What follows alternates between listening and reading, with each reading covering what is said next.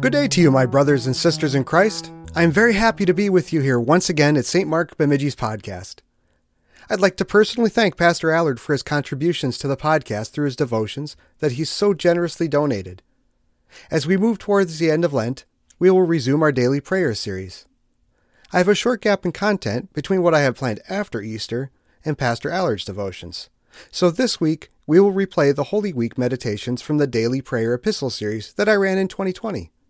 The nice part about studying God's Word is that even when you've heard it before, He always has more to teach us from the same verses. It's one of the really cool things about God not fitting inside of any one person or even the entire consciousness of man. I know I got more out of listening to it this time than I did on the last swing around. This is Holy Week. If you really want to know what true Christian faith is, come to church during Holy Week. We are at the climax of our yearly journey to the cross, the final sacrifice. Come and see who Jesus truly is. Come learn from Him. Come see the painful weight of your sin, and come rejoice in the victory that we could never win. Holy Week and the time before and after give us an emotional roller coaster that teach us about the fullness of God's love. So now, let us listen and ponder the word of the Lord. 2 Corinthians chapter 5, verses 14 to 21. For the love of Christ controls us, because we have concluded this, that one has died for all, therefore all have died. And He died for all, that those who live might no longer live for themselves, but for Him who for their sake died and was raised. From now on, therefore, we regard no one according to the flesh. Even though we once regarded Christ according to the flesh, we regard Him thus no longer. Therefore, if anyone is in Christ, he is a new creation. The old has passed away. Behold, the new has come. All this is from God, who through Christ reconciled us to Himself and gave us the ministry of reconciliation. That is, in Christ, God was reconciling the world to Himself, not counting their trespasses against them, and entrusting to us the message of reconciliation. Therefore, we are ambassadors for Christ, God making His appeal through us. We implore you, on behalf of Christ, be reconciled to God.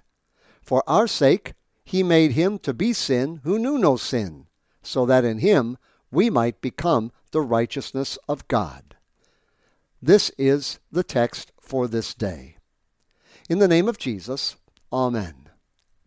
When a terrified man sweats blood, when he is beaten to within an inch of losing his life, and then forced to carry heavy planks of wood up the side of a large hill, where nails are then driven through his hands and feet, and he is then suspended by them from a Roman cross, he dies.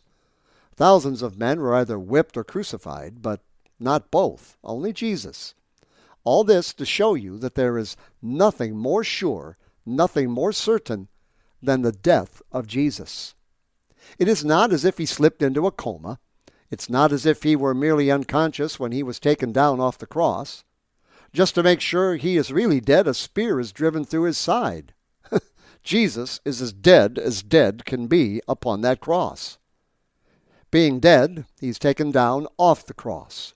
He is placed in the grave prepared for Him. Crucified, dead, buried. That is Jesus. But that is Jesus for you.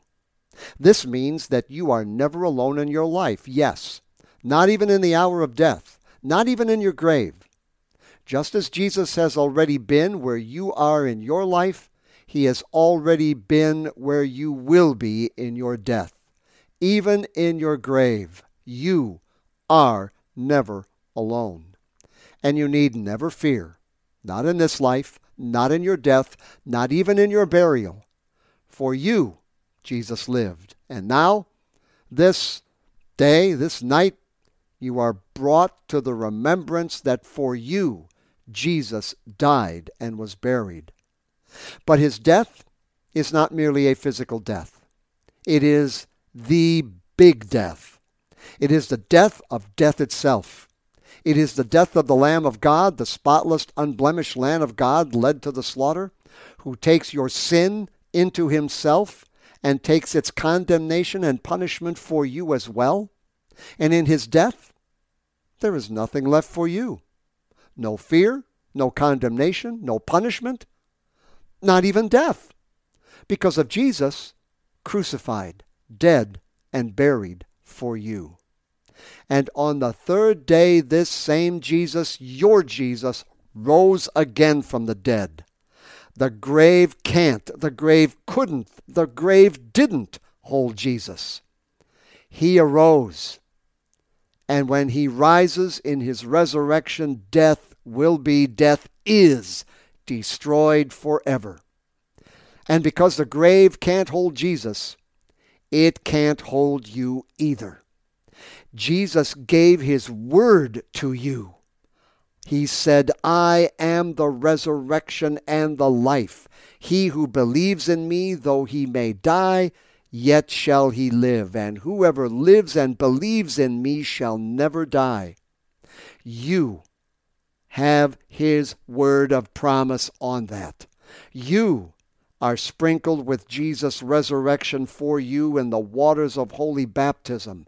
You are nourished unto your resurrection in Jesus by his own true body and blood given and shed for you, given to you in his supper. You are strengthened in your resurrection through the pure preaching and teaching of God's word for you, and especially directly in your heart through your very own hearing. When the absolution is pronounced upon you, you are forgiven of all your sins. Dear friends, Jesus is your resurrection and your life, and in him you shall rise on the last day, as he said, and you shall be with him forever. In the name of Jesus, crucified and risen for you. Amen.